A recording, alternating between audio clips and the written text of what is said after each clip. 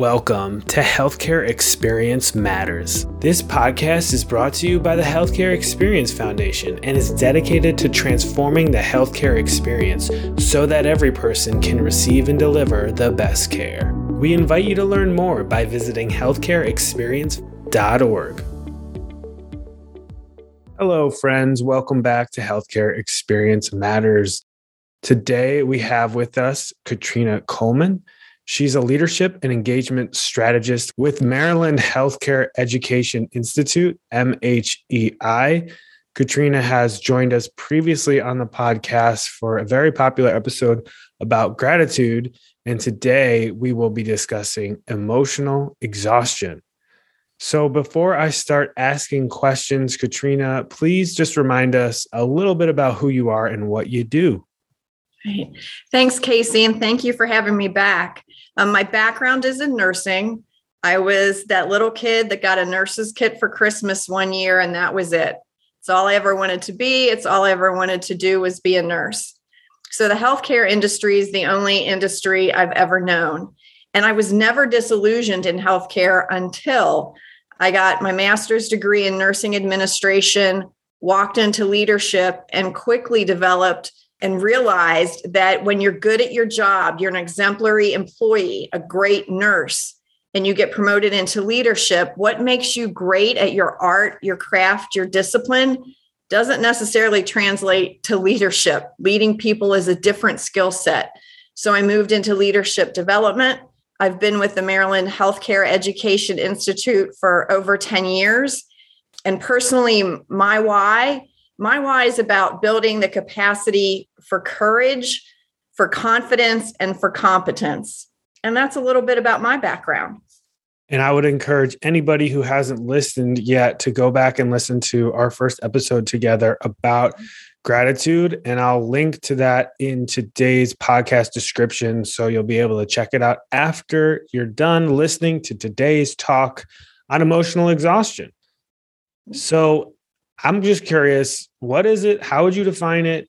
Is this a long-term condition, or is this something that can be nipped in the bud relatively quickly? Well, before the pandemic, Casey, we talked a lot about stress and burnout in healthcare.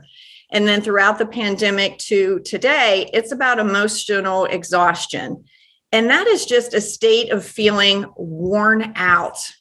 And you're just drained of all emotion. And it's a result of accumulated stress from your personal life, your work life, and in most cases, a combination of both those things.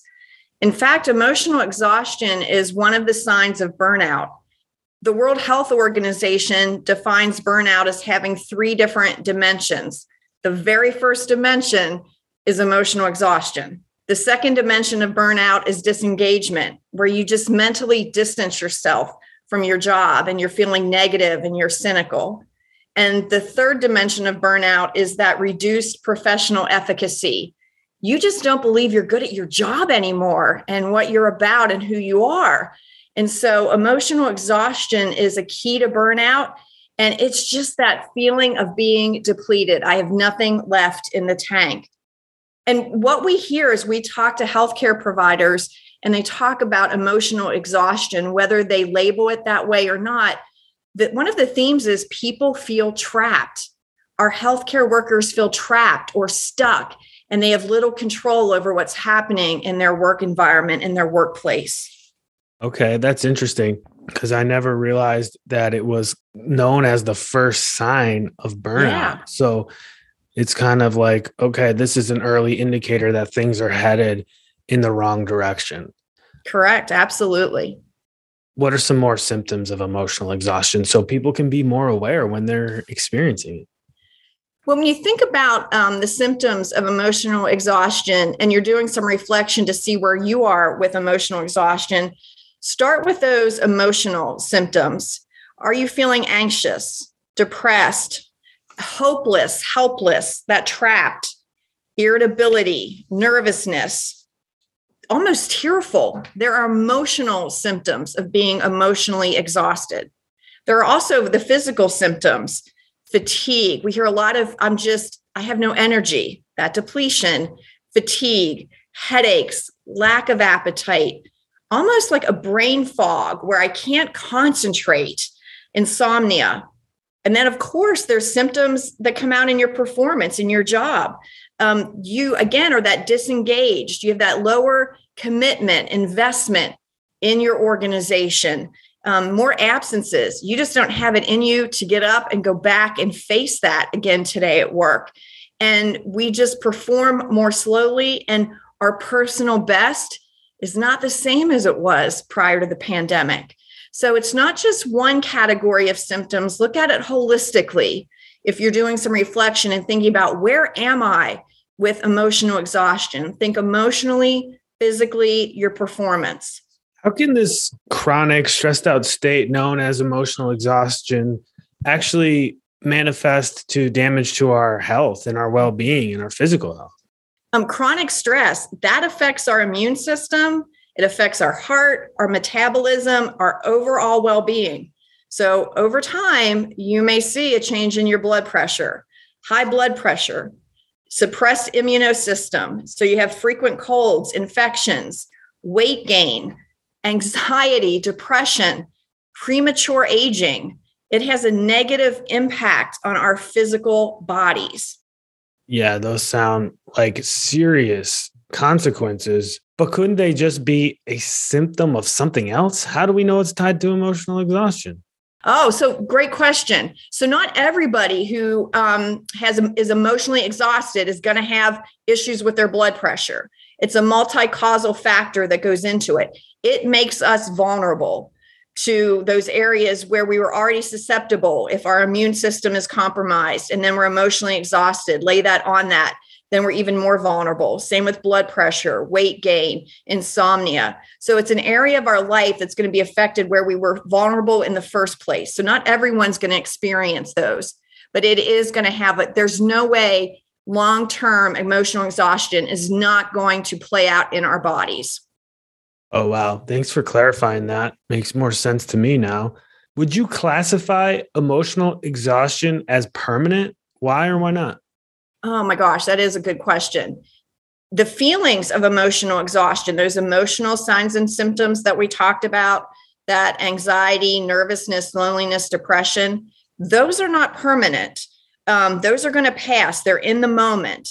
The physical symptoms that we talked about, the high blood pressure, the weight gain, anxiety, et cetera, those things have a more longer impact, a lasting impact.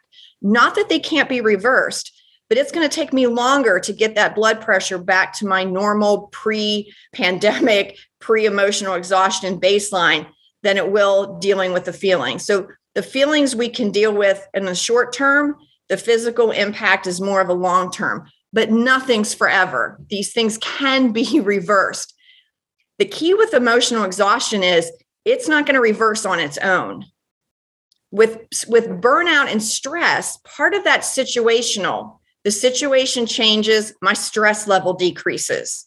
With emotional exhaustion, we actually have to do something to help reverse that. It does not just reverse on its own. And some of the things to think about, if you're someone listening and you're struggling with that emotional exhaustion, is be thinking about the things in your life, personal and in your work life, that you do have some control and influence over.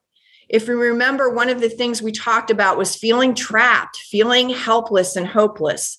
We come across so many healthcare workers who are trapped in thinking about and focusing their energy on things they can't control. I can't control the number of people coming through the ED. I can't control what's happening with PPE or the CDC and regulations. What is it in the day-to-day moment I can control? What is it I can influence? Those are the things to focus on to help replenish your emotions, to help defeat that emotional exhaustion, to realize there are things you can control. There are things you can influence. And I did have somebody just share a really good thought the other day as I was struggling with some negative emotions. And they reminded me that a day is made up of so many moments. It's the moments that make up a day. Not every moment and every day is negative. What are those positive emotions? What are those moments that I do control? Those moments I do influence? Focus on those. At the heart of so many different support groups is the notion that we are not alone. So if someone is experiencing emotional exhaustion, why might it be important for them to remember that they are not alone? Well, oh my gosh, Casey, so many studies have shown that social support can actually serve as a protective barrier to emotional exhaustion. It gives you it's a protective factor, a barrier. Connecting with peers, colleagues, friends, families, it increases that sense of solidarity and it reduces emotional exhaustion. Some of the benefits of that connection are that improves our ability to cope with stressful situations. It actually promotes mental health. It enhances self-esteem when I'm connecting to my tribe or a group of people. And when we said that some of the physical symptoms lead to the heart disease, when we connect with people, it actually lowers blood pressure. It lowers cardiovascular risk. It helps to promote that healthy lifestyle. So as human beings, we are built and made for connection. When we are emotionally exhausted, one of the things we may tend to do is pull inward and isolate. And that's one of the worst things we can do when we don't feel like we have the energy to connect, to pick up that phone, to reach out to someone. That's when we need it more than ever. Well said. I want to get your personal opinion here. Why do you think emotional exhaustion is so prevalent in healthcare related jobs? Oh my gosh. The recent pandemic highlighted the stress that healthcare workers regularly operate on prior to the pandemic. And the pandemic just exacerbated the situation and put into place so many barriers that healthcare workers are saying they can't provide the quality of care they want to because of the pandemic. So you add on to that being that unpredictable COVID pandemic. Now we have coworkers that are out with being positive with Omicron. Sometimes we have empty beds because we don't have staff to fill those beds. When we can't have visitors, we're standing in that gap of being that patient's family member. We might be the only connection, as we're human beings made for connection, that patient has because they can't have family members at the bedside. So healthcare prior to the pandemic was one of the most stress-filled, high-level burnout jobs that there can be. You lay the pandemic on there and it just exacerbates it. I had a really interesting conversation with a dear friend who's a physical therapist in a skilled nursing facility. And she was saying to me, she cannot afford to get sick. She is isolating herself, not doing things with friends because she does not want to become COVID positive. And so she's balancing that. How do I keep that connection, build my emotional exhaustion, and not become so sick I can't go to work? And when I said to her, why do you feel that weight? And she says, I can't let my patients down. We have so many coworkers out, sick, turnover, empty positions. She's feeling the weight of responsibility of the care for her patients. And she's one of thousands, if not millions, of healthcare workers who have that same feeling. And we have discussed a pretty fair amount on this podcast about the great resignation happening in healthcare and really all jobs throughout the employment sector of the economy. So do you think there's any connection to a great resignation in healthcare going on and emotional exhaustion? Oh my gosh, yes. As you said, workers in general, we've begun to question the trade-off that we can make between employment, my job, and my quality of life. That's in general in all industries. And healthcare workers are now evaluating that need for self-care and mental health. And how do I place that above job growth or my career path? And as the lingering COVID pandemic, as that places unprecedented stress on the healthcare workers, the data, the turnover rates are showing we are in the middle of a wave of turnover in healthcare workers. And it is directly correlated to that emotional exhaustion. research has shown the top 3 factors for leaving a healthcare position. Number 1, burnout. There's that first dimension of burnout is emotional exhaustion. Number 2 is that lack of work-life balance. And 3 is looking for better benefits. So yes, that emotional exhaustion is directly correlated with the Great Resignation. And I just recently read some data that makes all of us a little nervous. 1 in 5 healthcare workers have quit their job since February 2020. 1 in 5. There was a recent study from the American Medical Association that showed 1 in 5 physicians and 2 in 5 nurses intend to leave within 2 years. Think about the expertise that's leaving. Think about the knowledge that's leaving. And so for those left behind, I am at the bedside, and we're bringing in staff when and how we can find them who where's the knowledge gone? How do I orient? How do I train? How do I share? There's a depletion in expertise and knowledge as well. And so once again, yes, emotional exhaustion is correlated with that Great Resignation. And I just want to know if there's anything else we didn't cover on this topic. Was there anything else, Katrina, you had for us today? Well, I can't leave without saying, all right, what do I do about it? If you're listening to the podcast and you are relating to anything that we're sharing when it comes to being emotionally exhausted, please practice some self-compassion. Be gracious with yourself. The 3 things I can say to you are, watch your nutrition. I know I struggle with it too. What am I putting in my mouth? What am I eating? Am I moving my body? Am I getting enough sleep? Diet, movement, sleep. Connect with other people. Avoid that isolation.